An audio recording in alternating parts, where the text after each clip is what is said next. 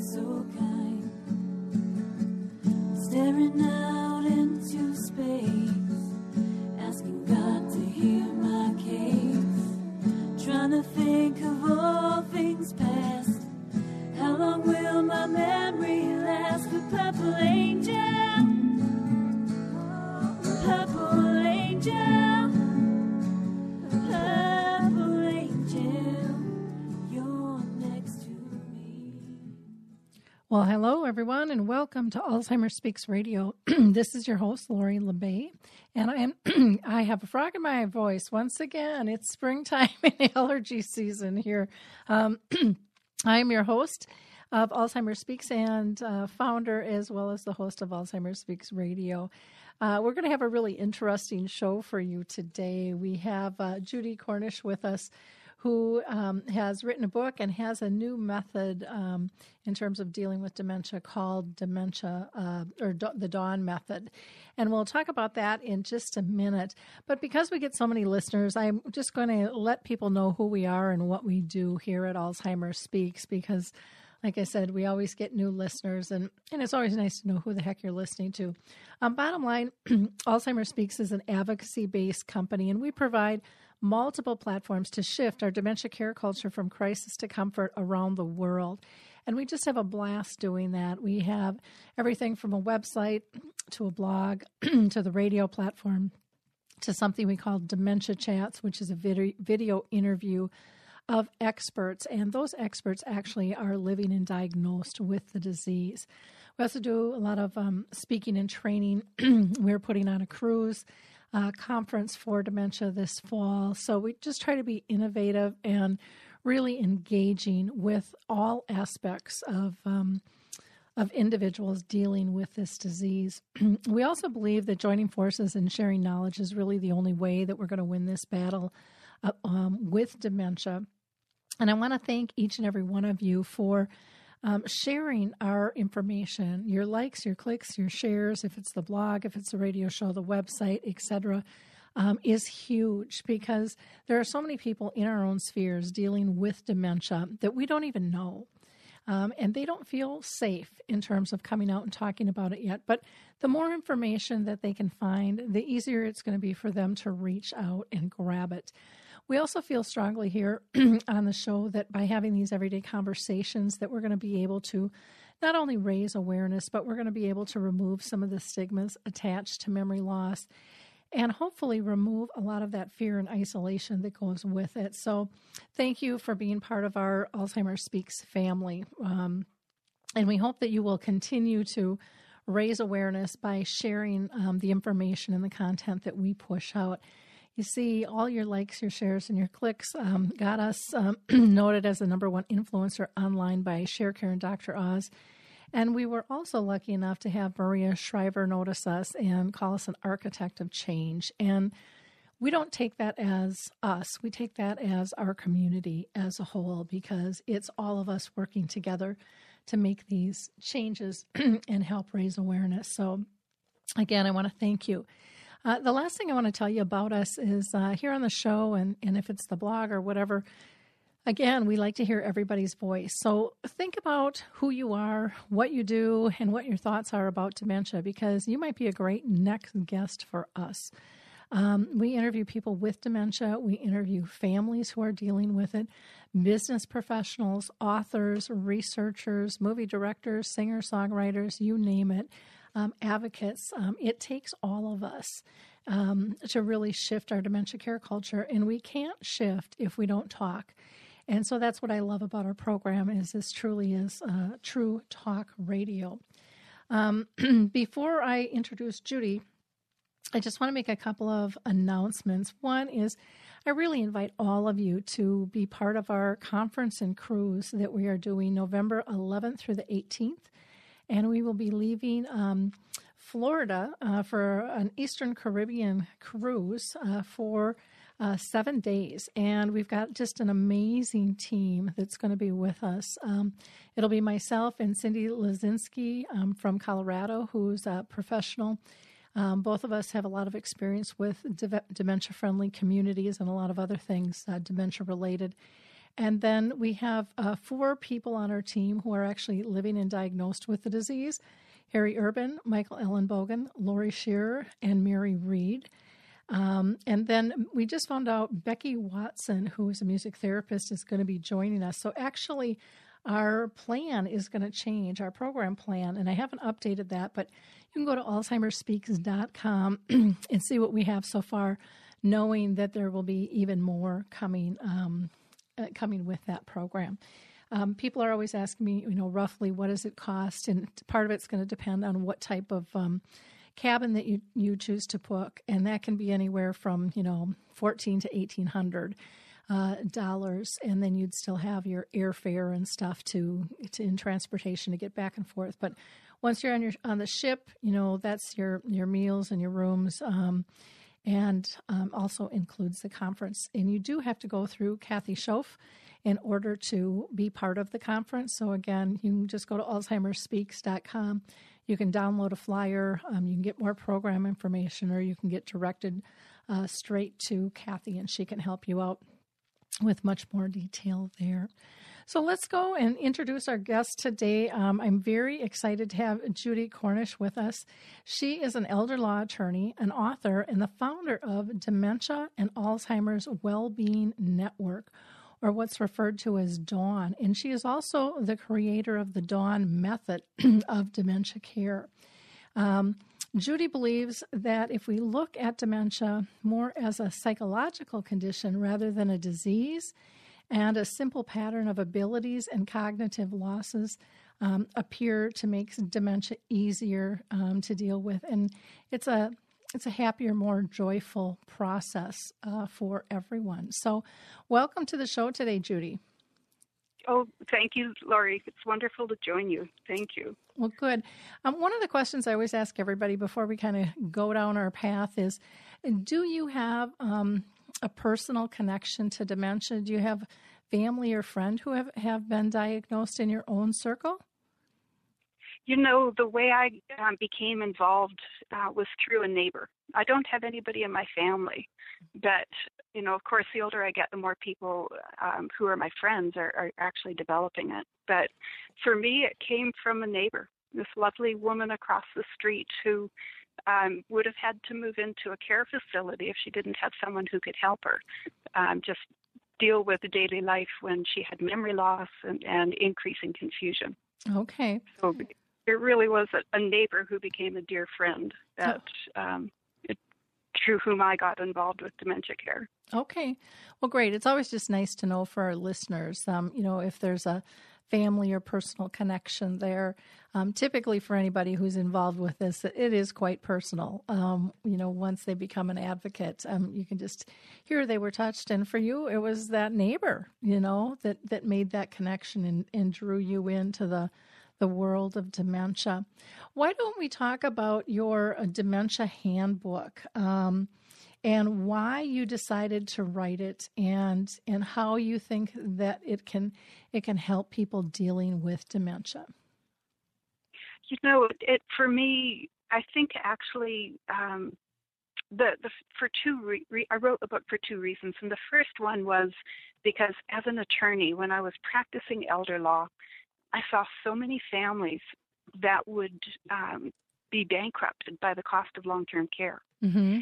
And, it affects so many of us. It really is an epidemic. And so, as an attorney, I'd be settling in an estate and probating an estate and see an entire inheritance that would have gone to the next generation and helped them, pay off mortgages or send their children to college, and you'd see the entire inheritance go into long-term care. Mm-hmm.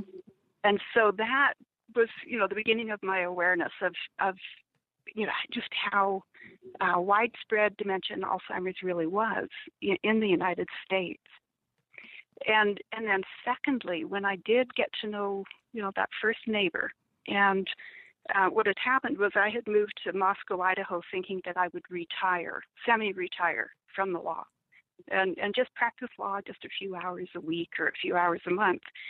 And so her daughter came across the street and said, that they were going to have to move Mom because she kept losing the car. And I said, don't make her move. I'm not working. Mm-hmm. I'd be happy to check in on her, and I can take her to get groceries, and and if she loses the car, I can find it. And so that started just with not me wanting to help this one person, and within a couple of weeks I was helping another neighbor, and then within 2 months I realized I'd essentially started a business that was focused on providing dementia care rather than senior care. Mm-hmm. And so over the past 6.5 years, my goal has always been to help people who are experiencing dementia be able to retain dignity and autonomy, and as much as possible help people to stay in their own homes. And so writing this book, and it's a very small book. It's only about 100 pages, but what I wanted to do was be able to explain for all of us, for families, not in medical terms or in using this more than when diagnosis or anything else. I wanted just to make it really clear to us as families and friends, how can we make life better for our loved ones when they experience dementia? Okay. And so, it was my hope that I could communicate this pattern I saw. Mm-hmm. Well, and it's nice. That's kind of my philosophy too, is do stuff that's practical and kind of break away from the medical academic model, because it doesn't translate in the streets to the families who are struggling with this disease, and for the people who are diagnosed that are struggling for answers. They just want to have a conversation. They want to use everyday language that makes sense to them so that they can then apply it. And when we use all this wonderful medical jargon, it just kind of pulls this fog over them and says, oh, this is too deep. I can't. It's too much work. And when you can get to the simplicity of just teaching people how to live graciously with it and the little tips and tricks that you've learned, those are amazing, gifts and outcomes to be able to share with people. Those are really life-changing events, in that matter. And I think we're a little sidetracked. Here in the United States, we're really good at treating disease and responding to disease. And we have this focus, and dementia is it's a medical condition. But when we focus on testing for the presence and then diagnosing and then treating, and we don't have effective treatments, we can't at this point cure somebody. I think we become preoccupied with that medical analysis and diagnosis and process. And when we do that, we end up really focused on the disease rather than on the person. Yeah. And treatment, you really do want your doctor or your surgeon, your medical professional, you do want them focused on the disease. Mm-hmm. If it's cancer, I want my surgeon very focused on my cancer, not on me. Mm-hmm. But for these things that we cannot cure, these conditions that we're going to have to live with, I think it's really important that we see the difference between treatment and care, and that we when we're looking at something we can't cure, that we're thinking about quality of life and we're focused on the individual. And when we do that, then I think it's easier for us to see what the person really can do. Yep. Well, and I think that's a great analogy, because we don't have a cure. We don't even know what causes it yet. There's lots of different theories with that. And so let's focus on what we do know. We do know that we still want to live life. We still want to engage. So how do we do that? How do we still belong to society and not become outcasts, not become isolated? And marginalized. Yeah. And that's huge, because everybody wants to fit in. And yet, for whatever reason, that doesn't seem to be a high priority in terms of the educational process and the funding process during this interim when we don't have a cure. And, personally, I would like to see that change. And I know it has over the last 5 years, but it still isn't even close to sufficient in my eyes anyways, in terms of what it is we need, and to have these everyday conversations with everyday people, and, turning and asking people living with the disease, what do you think? Because Right. they have opinions and they have ideas. Yes. And, Yes, and they we do. and we need to take those seriously, because they know better than any of us what it's like to live with this disease. That's right. I loved hearing you say that you're guided by the experts, Mm-hmm. because that's exactly how I feel. I mean, in writing this book, I think I actually say it in the first paragraph. I feel more like a scribe. Mm-hmm.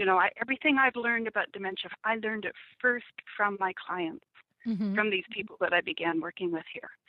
And, and then secondly, I started reading and trying to learn everything I could about it. But boy, the experts are the people who have it. Mm-hmm. And when I developed dementia, the dementia does not make me any less of who I am. I am still myself, and I am still a fully intelligent, mature person. It's just that I have my skill sets have been altered, Mm-hmm. and I'm going to have to interact with a different set of skills. And so if we can just recognize that as families, as caregivers, as citizens, that when somebody develops dementia, they don't become less of a person. They only have to use a more limited set of skills. Well, and I think then we can be good caregivers. Well, and I like that. And if we look at our lives realistically, every single one of us, our skill sets are constantly changing. And so Right. life is about adapting. And one of the things that I hear from people with dementia all the time is, they'll say, well, I'm doing good because I'm able to adapt. And when the disease gets really tough is when they're running out of options to adapt. It's getting too difficult to adapt to the disease. And the disease is starting to really take more of them. And I'll use their words, more of them away. Kind of nibbling away at them. But, that's when we have to, during this whole process, we have to learn to consciously care. We have to realize that we have more alike than different, and that all of us are adapting all the time. And it's not about necessarily, and I think it's viewed this way, that everyone else around them is adapting to them. And yet, when you look at adapting, a lot of times it's just adjustments that they need to be able to do things. And it doesn't have to be where everyone else's world stops. But I think that perception is out there, that if you're caring for somebody, your world is going to stop and it's going to kind of be taken over. And you can walk this journey hand in hand. And anytime you care for somebody, you're willingly giving part of your time and your energy and your support to somebody else, but never are you not getting something in return. And that is so true. And I think that that's a premise out there, that people think I'm not getting anything back. And the only time that that's going to happen is if you let the disease take your relationship away.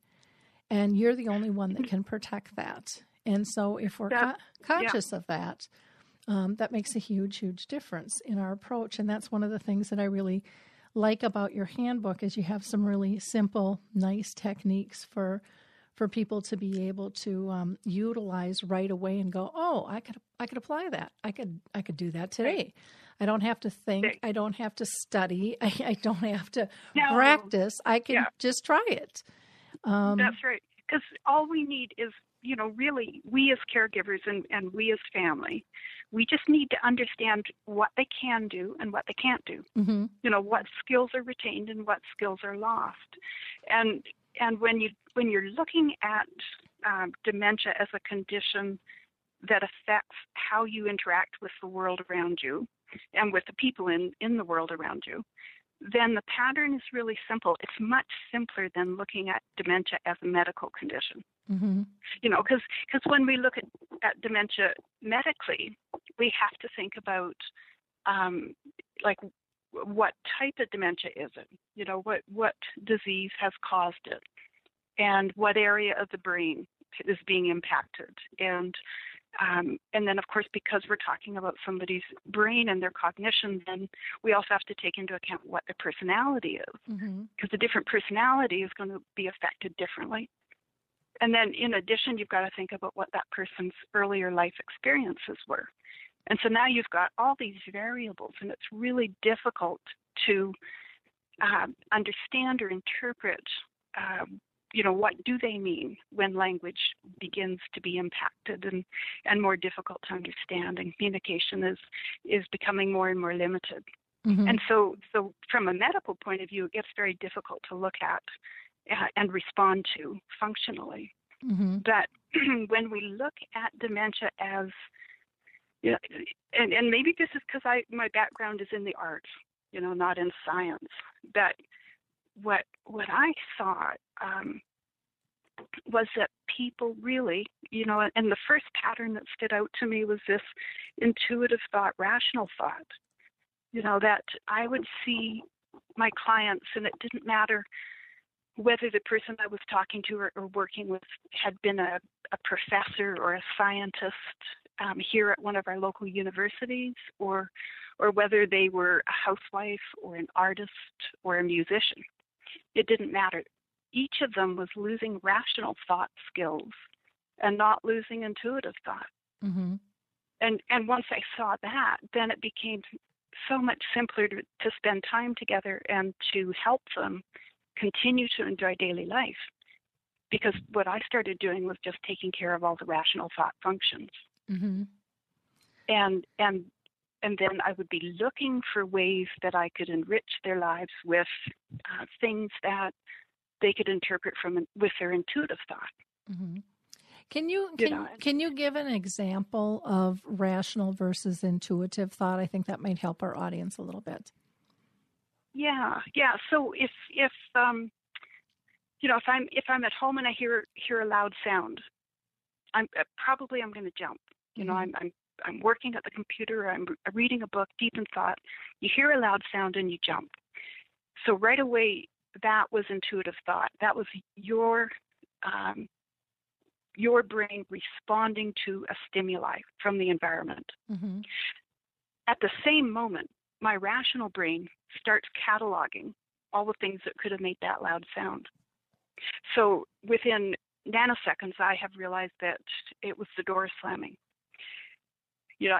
And my memory is telling me that sound sounded just like a door being slammed by the breeze.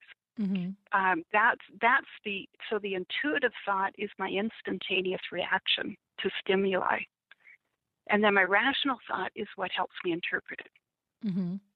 So the same as if you're driving down the road and a dog runs out, and you swerve. You swerve right away. That was your intuitive thought avoiding danger, your fight or flight response. But at the same moment, just within a second or two, you realize you just swerved into oncoming traffic, so you rationally move back out of the oncoming traffic lane. So our intuitive thought is what that thought system that is instantaneous. It responds to danger. It's absorbing, and when you see something beautiful and you have that immediate response of, "Ooh, that's pretty," that was your intuitive thought. When you smell something and it smells really good, you walk into a bakery and you smell the baking. That's intuitive thought that goes, that was delicious. That smells wonderful. Rational thought it's conscious, and it takes effort, and it's methodical, and it's how we analyze and catalog and sort and come up with reasoned responses. So when you walk into the room and you see a picture and you think, oh, that's beautiful, then you could stand there and look at it and you could analyze why you think it's beautiful using rational thought. So we all have these two very different thought systems. And intuitive and rational, that's the terms I use. Plato, Einstein used these terms, intuitive and rational. And in the 1960s, Roger Sperry wrote, he did quite a bit of writing and called it left brain, right brain. Mm-hmm. And that's, that's not really accurate. Our intuitive thought doesn't all occur on the right-hand side of the brain. But it's a really good shorthand, just for becoming more aware of these two very different thought systems that we all have. And that, a big part of being a good companion to somebody who has dementia is understanding that we ourselves have intuitive and rational thought. Mm-hmm. And then we can be more aware of our companions' loss of rational thought. And that way we know how to help them. Yeah, well, and I think one of the easiest ways for people to, if you're still struggling with understanding the terms, is intuitive thought just comes to you. You don't have to think about it. You don't have to process it. It's right. it just shows up and it's there. Yes, yeah. You don't choose. It just happens. It just happens. And I don't know if you'd agree with this or not, but I find that intuitive is, it kind of comes with an emotion attached to it. Yeah. If it's happy or sad or angry or peaceful, but there's something more to it than just that. Yeah. There's like this emotional reaction, and rational thought I think of is, okay, I have option A, B, or you're trying to connect, okay, A went to B to went to C, and now I'm at D, and I need to get to E, and and it gets complicated, and it slows us down usually. Exactly. And we're and typically rational thought. I think also in our minds we think that there's a right or a wrong, and intuitive just is. It doesn't think about right or wrong. It doesn't think about judgment. It's just there. And intuitive thought is all the good stuff, because it's intuitive thought that lets me use all of my senses and absorb beauty and listen to music, and like all of Dan Cohen's work with music and memory. People, the Alive Inside film with Henry, that's somebody's intuitive thought being activated. Yep. And I was watching his neighbor Phil in the on your website, and I love the place where he says to her, "Do you remember my name?" And her reply is, she pauses and then she says, "I know it by heart." Yep.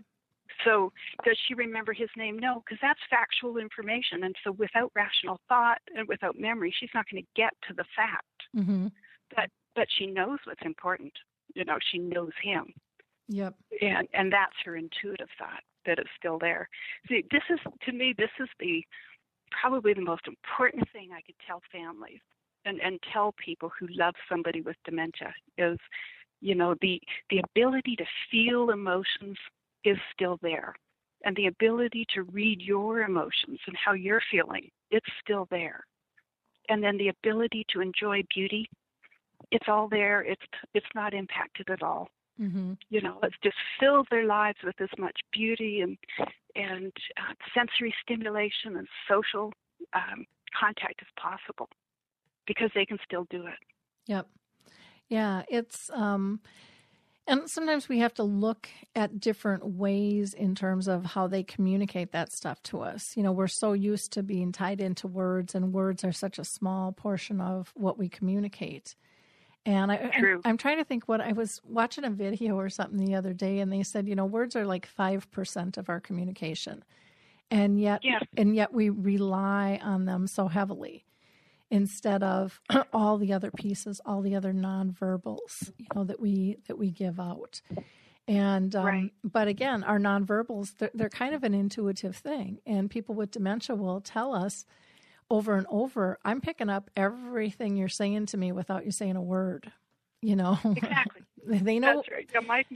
My clients sure do. Yeah, they know what mood we're in. They know what we're really thinking, even if we're saying something that's conflicting. They're feeling that. And then that makes them more confused. That's right. And I think this, so I teach my staff, and I teach families, in my training classes, that when you're with somebody who has dementia, nonverbal communication becomes more important than ever. Mm-hmm. Because if I'm losing language skills, so I'm losing vocabulary and I'm losing the ability to interpret the meaning of your actual words as you speak to me, then I will be left with only your nonverbal communication to interpret. And nonverbal, reading other people's facial expressions and body language and intonation, we start learning all of that when we are infants. Mm-hmm. The baby in arms is already learning how to motivate mom and dad to come, and looking at their faces and understanding whether they're happy or not happy, just from facial expression. And that infant does not speak English. So these are very early things that skills that we begin learning, and it's experientially learned. And things that we learn experientially are tied to our intuitive thought, not to rational thought. Mm-hmm. So I think that's what's happening, that people in dementia, we are retaining the ability to access what we've learned through experience. And I see my clients able to continue to learn through experience, even though they can't sit down and use rational thought to pay attention or to memorize or to recall or to organize or analyze, any of those rational thought functions. Mm-hmm. I would agree. I would agree with that. And I think part of the beauty in this whole process of really learning about the intuitive versus the rational is you come to learn that a lot of our rational thoughts aren't really necessary. I mean, you think about how much time we spend on projecting what could happen in all the different ways it could happen. And a lot of us kind of overkill on that process. Not that we shouldn't plan, don't get me wrong. But some of us go down the rabbit hole and we never get started because we're too busy planning. And others are too worried about, but what if, instead of living life, where the intuitive just experiences what's ever before them.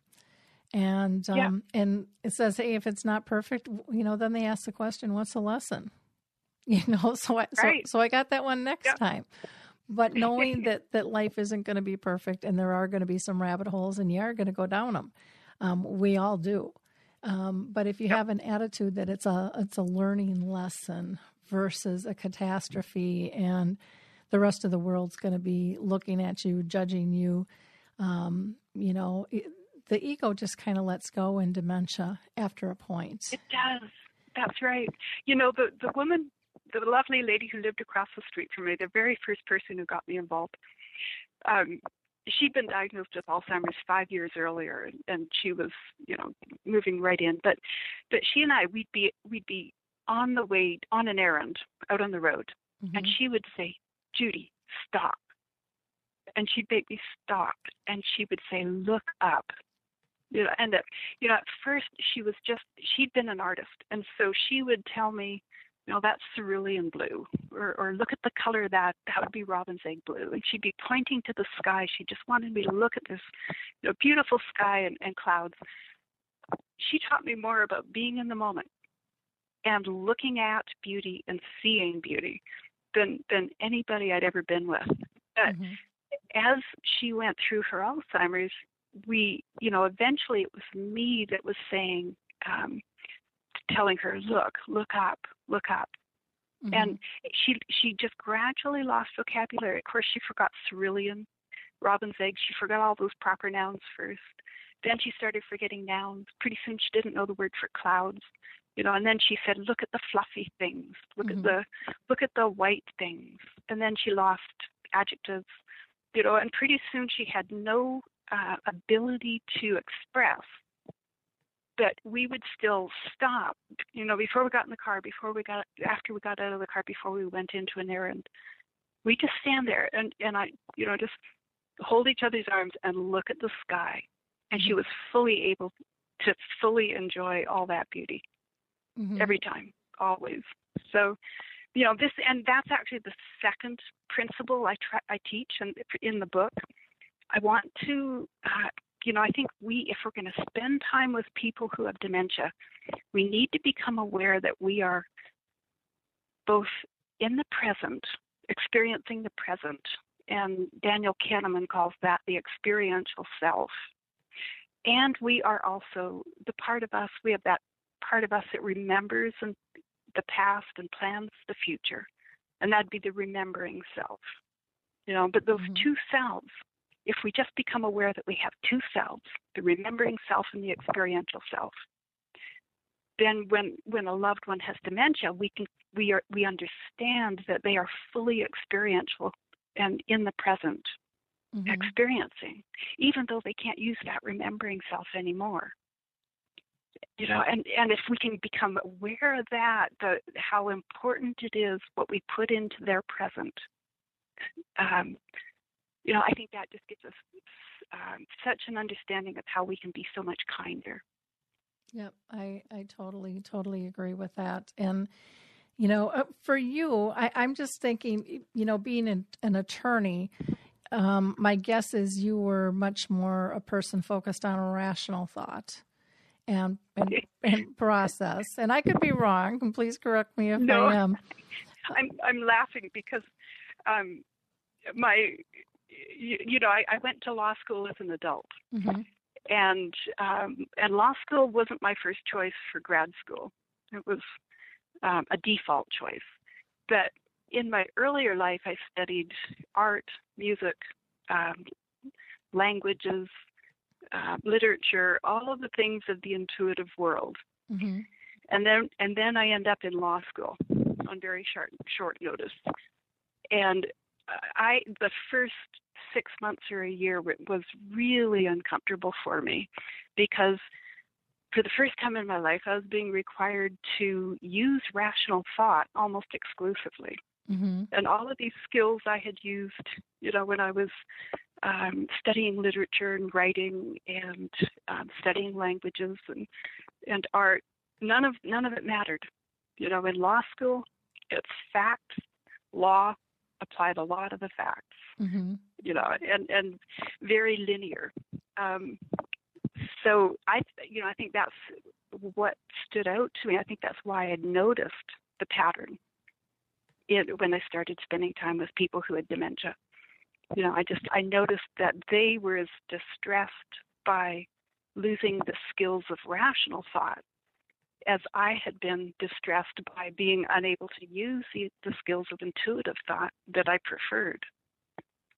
Okay. Well, that makes a lot of sense. And I think when you come from opposite ends, it just slaps you in the face so much harder too. True. Yeah. It just is like, you can't ignore it because you're still trying to think, how does A go to B to C? And right. And then you're realizing, okay, they got to that answer a lot faster than I would have. What happened there? And they seem peaceful, because I think a lot of times with rational thought, even though we feel like we've figured out the equation in the back of our mind, it's still, is that the right answer? Or was there an easier way, or, you still have those thoughts. Yeah. In our culture, in our American culture, we really put a high value on rational thought. And I think we should think about that, and you see it in how we give a lot of respect to lawyers and surgeons and doctors and these professions that use rational thought highly. And yet, why don't we admire the artist or the linguist as much? And really, when you think about it, rational thought and intuitive thought are completely different and completely complementary, and supportive of each other. And we should be looking at the two as equally as valuable. But so that when a person develops dementia, if if rational thought is just a tool, something we do equations and computations and arrive at, make decisions, and the ones I see the most in my clients are rational thought is the ability to see cause and effect. Mm-hmm. It's the ability to see steps in a process or sequences. And it's the ability to prioritize ideas or actions. And those three areas of rational thought are the ones that trip up my clients the most. But knowing that, when I understand that my client, when she looks out the window and she sees snow falling, and she's standing inside and she's perfectly warm, if I realize that she is going to refuse to put on a jacket because she cannot see cause and effect, she can't perceive that when she walks outside, snow will cause her to be cold. Mm-hmm. So she's going to refuse a jacket. Well, if I understand that's why she's refusing the jacket, then I don't take it personally, and I don't need patience, and I don't need empathy. I just understand that that's how her brain is not working anymore. Mm-hmm. And so I'll take the jacket with me, and when she wants it, then I'll offer it. Yep. So to me, just seeing the pattern is so freeing, and I almost feel like this is just like we could all become more aware ourselves of our two types of thought, and be aware ourselves that we every day we're using our experiential self, our remembering selves, And then the other dyad that I talk about is mindfulness and mindlessness. And if we become aware of how we use it, then we aren't going to find it as difficult to just step in and take care of rational thought for our loved one who's got dementia. Mm-hmm. Or take care of things that require being mindful, paying attention, following through on something. If we understand that they don't have that, then it's much easier for us just to take care of it for them. Mm-hmm. Exactly. Now, one of the things I wanted to talk to you was about the pattern of abilities and cognitive losses, and how you look at them as a psychological changes, basically, versus kind of the disease process. And I know we've talked about this a little bit, but can you go into a little bit more depth in terms of that with our audience? Yeah. So, and I know I kind of stray into dangerous territory because dementia and Alzheimer's, dementia is not a mental illness, and it's not a mental health issue. But so I don't want to confuse my having used the word psychological with that. But more I use, I want to draw this distinction between when we have disease and there is treatment or cure, that we should look at the issue from a medical point of view and do testing, diagnosis, and then through education, understand what treatment and cure we want to pursue. Mm-hmm. But when you're talking about dementia, so I want us to just set that aside and carry on looking for a cure and using the medical approach, the biomedical model for research and for medicine. But let's take dementia and look at it from another perspective, because if I'm living with somebody who has dementia, mm-hmm. all this diagnosis is of no use at all. What I need to understand, and what will help me, is if I understand their mental and emotional state, and so that's the real meaning of psychological. It's somebody's mental and emotional state, and so if I know they are losing rational thought, they're losing the remembering self, mm-hmm. they're losing the ability to be mindful. Knowing that, then I'm going to be able to isolate and see how to respond to them in terms of function. Mm-hmm. And function is what we're after. Function is what I need. I need to know what you can do and what you can't do. And then I'll know what I should do to help you and what I should let you do yourself. Mm-hmm. But in this, when we're losing cognition, when we're losing cognitive abilities, it's always very costly emotionally. There's a great deal of distress caused by finding your brain to be giving you inaccurate information about reality, or about what's happening, or about what has happened. And so as caregivers and families, what we need to be able to do is respond to these lost functions in ways that are supportive emotionally. Okay. Well, that's helpful. And I think, when you mentioned about, the psychological condition and kind of defining that, to me with dementia, it's almost that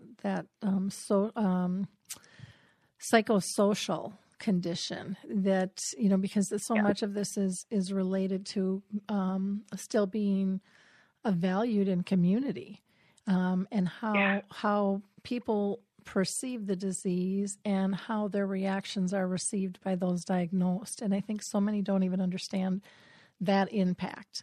Because again, sometimes it's not in words, it's in our actions. And we as a society are not very in tune to our actions as a whole. So thank you for that.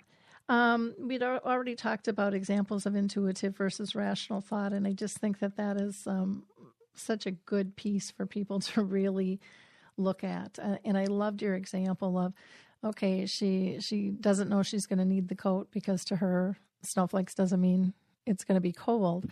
But it was kind of a you get to the point of picking a battle, and there's a saying that you can't win an argument with somebody with dementia. So pick your battles and be prepared and understand that that's just where they're at. And it'll all be okay. There's other ways to work around this situation. And instead of getting into this big battle, just keep moving forward.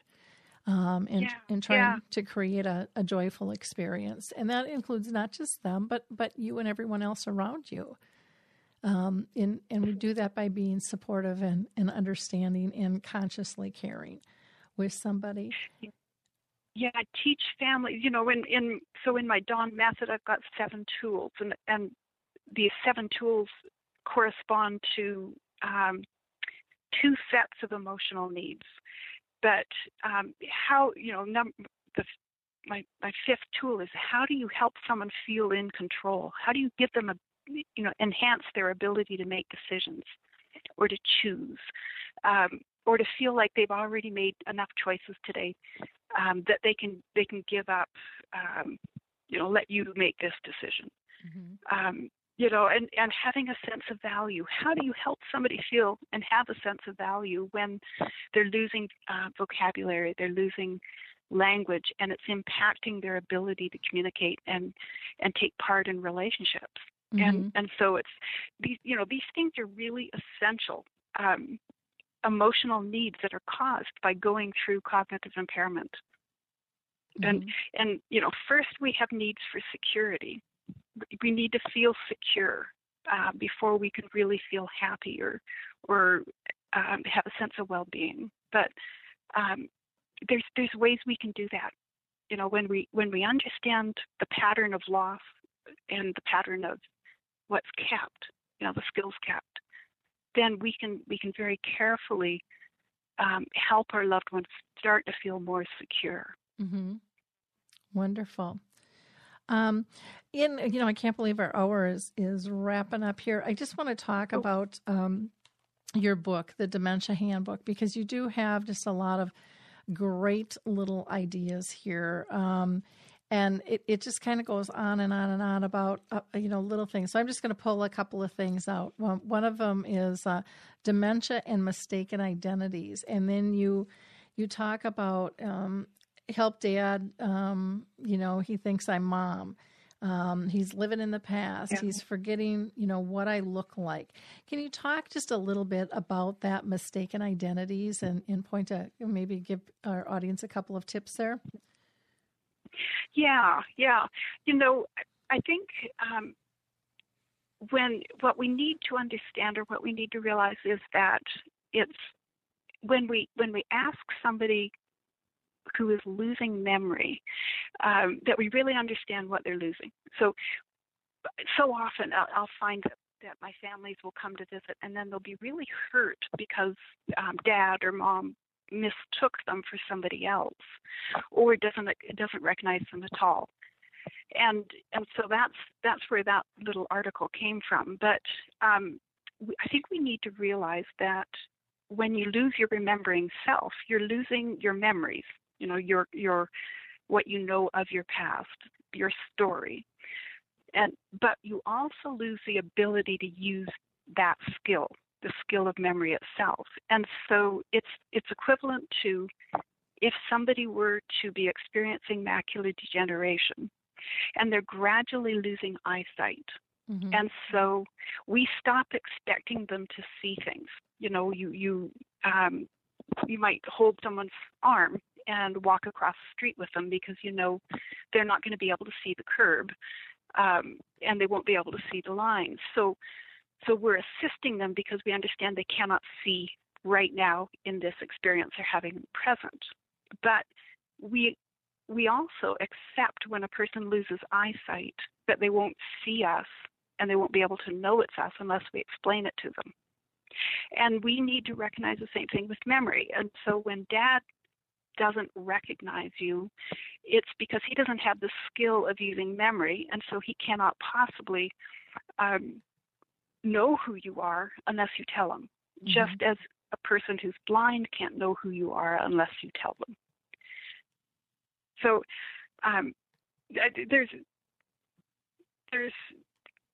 so many. I don't know how much time you want me to take, Lori, to really answer this in full, but you're good. You know,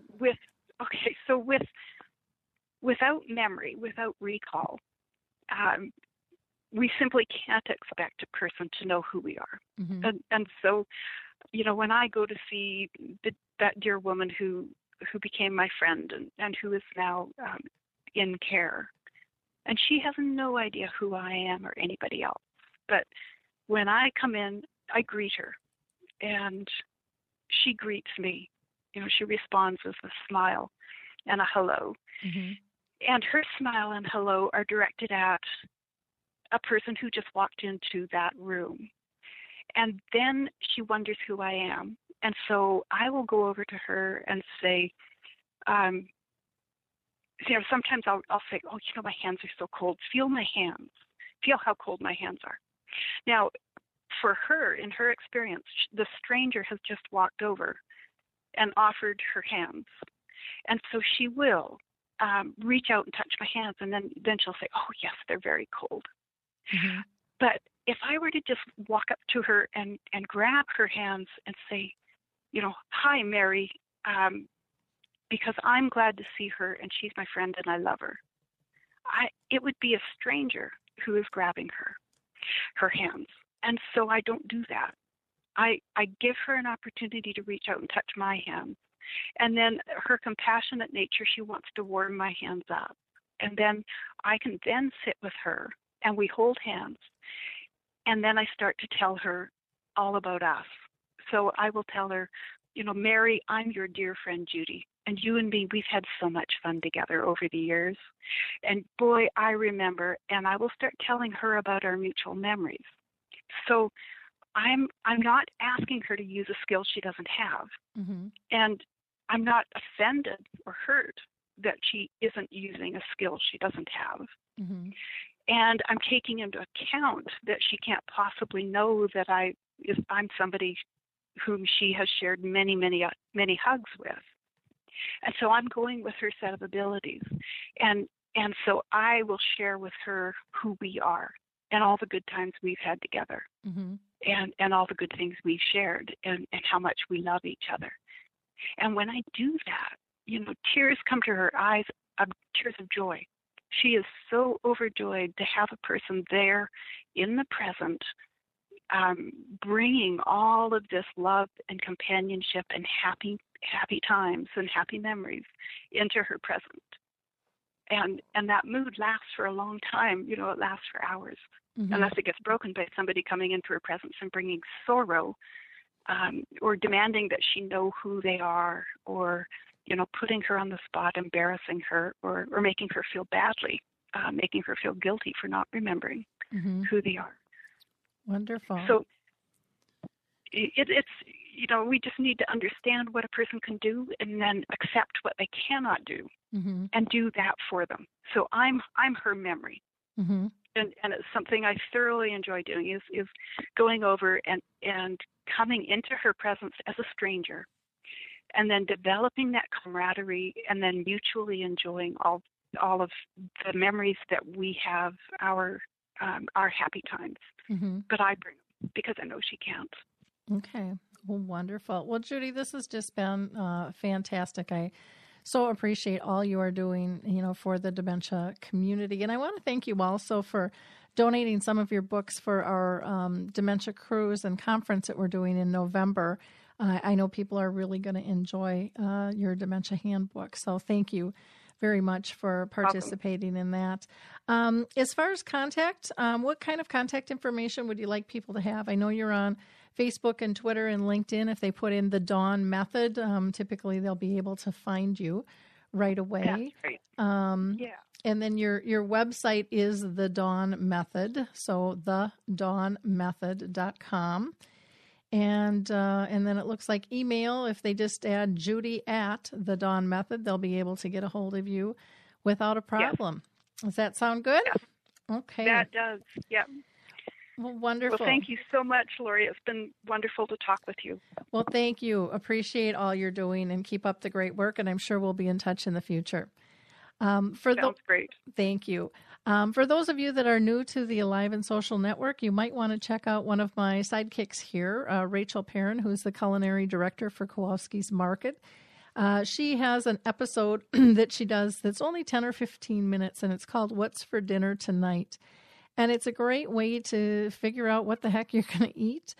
Or maybe, we've got Easter coming up around the corner. Maybe you're still trying to figure out menus, and they have a great, delicious seasonal menu list on their website at KOWALSKIS.com. That's Kowalskis.com.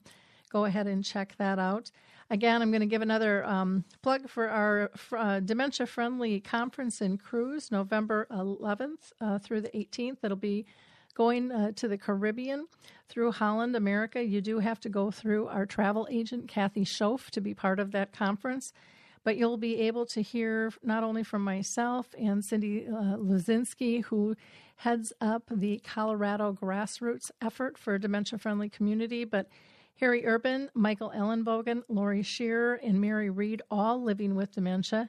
And now Becky Watson is joining us, who is a music therapist. In addition, all of our shows here on Alzheimer's Speaks Radio are archived, and we have years of them. So feel free to go back and listen to some of our past shows. We just did one on chair yoga, which was great. Another one was on Shay's Way, which is another approach to dementia. And then we had somebody talking about the wonders in dementia land. And that was just real fun. She's in the process of writing a play about her experience with her mom, and she's just a real go-getter. We also had one not too long ago about children in dementia. This isn't an old person's disease. This can hit any of us, and so we have to be aware of that. I also want to let you know about Dementia Chats. Our last one, we talked about how they want to be communicated with. And again, our experts on Dementia Chats all are living with the disease, and so who better to learn from. They also talk about how their senses have changed and just give you great insights in terms of dealing with the disease as it progresses. A couple of upcoming film screenings of His Neighbor Phil on May 20th. I will be at St. Therese in Woodbury, and on May 23rd, I'm going to be in Ellsworth, Wisconsin, so you can look for those. Feel free to check out our blogs. We always have different articles there. There was an ode to a caregiver that got a lot of traction. Also, 20% off the new edition of the 36-Hour Day by Johns Hopkins Press, and some information on some trials there. If you have somebody you're worried about wandering, you may want to check the Caregiver Alert Center. And you can just go to the callalertcenter.com/caregiver. And if you put in the promo code ALZSpeaks, promo 10, you'll get 10% off if you sign up. But it's a great mode to just feel a little safer, not only for you as a care partner, but for the person diagnosed.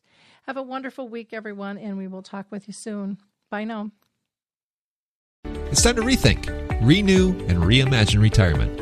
Hey everybody, Jared Sebesta here, host of Retire Repurposed. Now this podcast is about the non-financial parts of retirement, which many times can be even more challenging than the financial. We believe retirement is not the end, rather the beginning of what could be the most impactful, purposeful, and fulfilling season of a person's life. So don't retire, become repurposed. To listen now, search Retire Repurposed on your favorite podcast platform, Senior Resource, or Life Audio.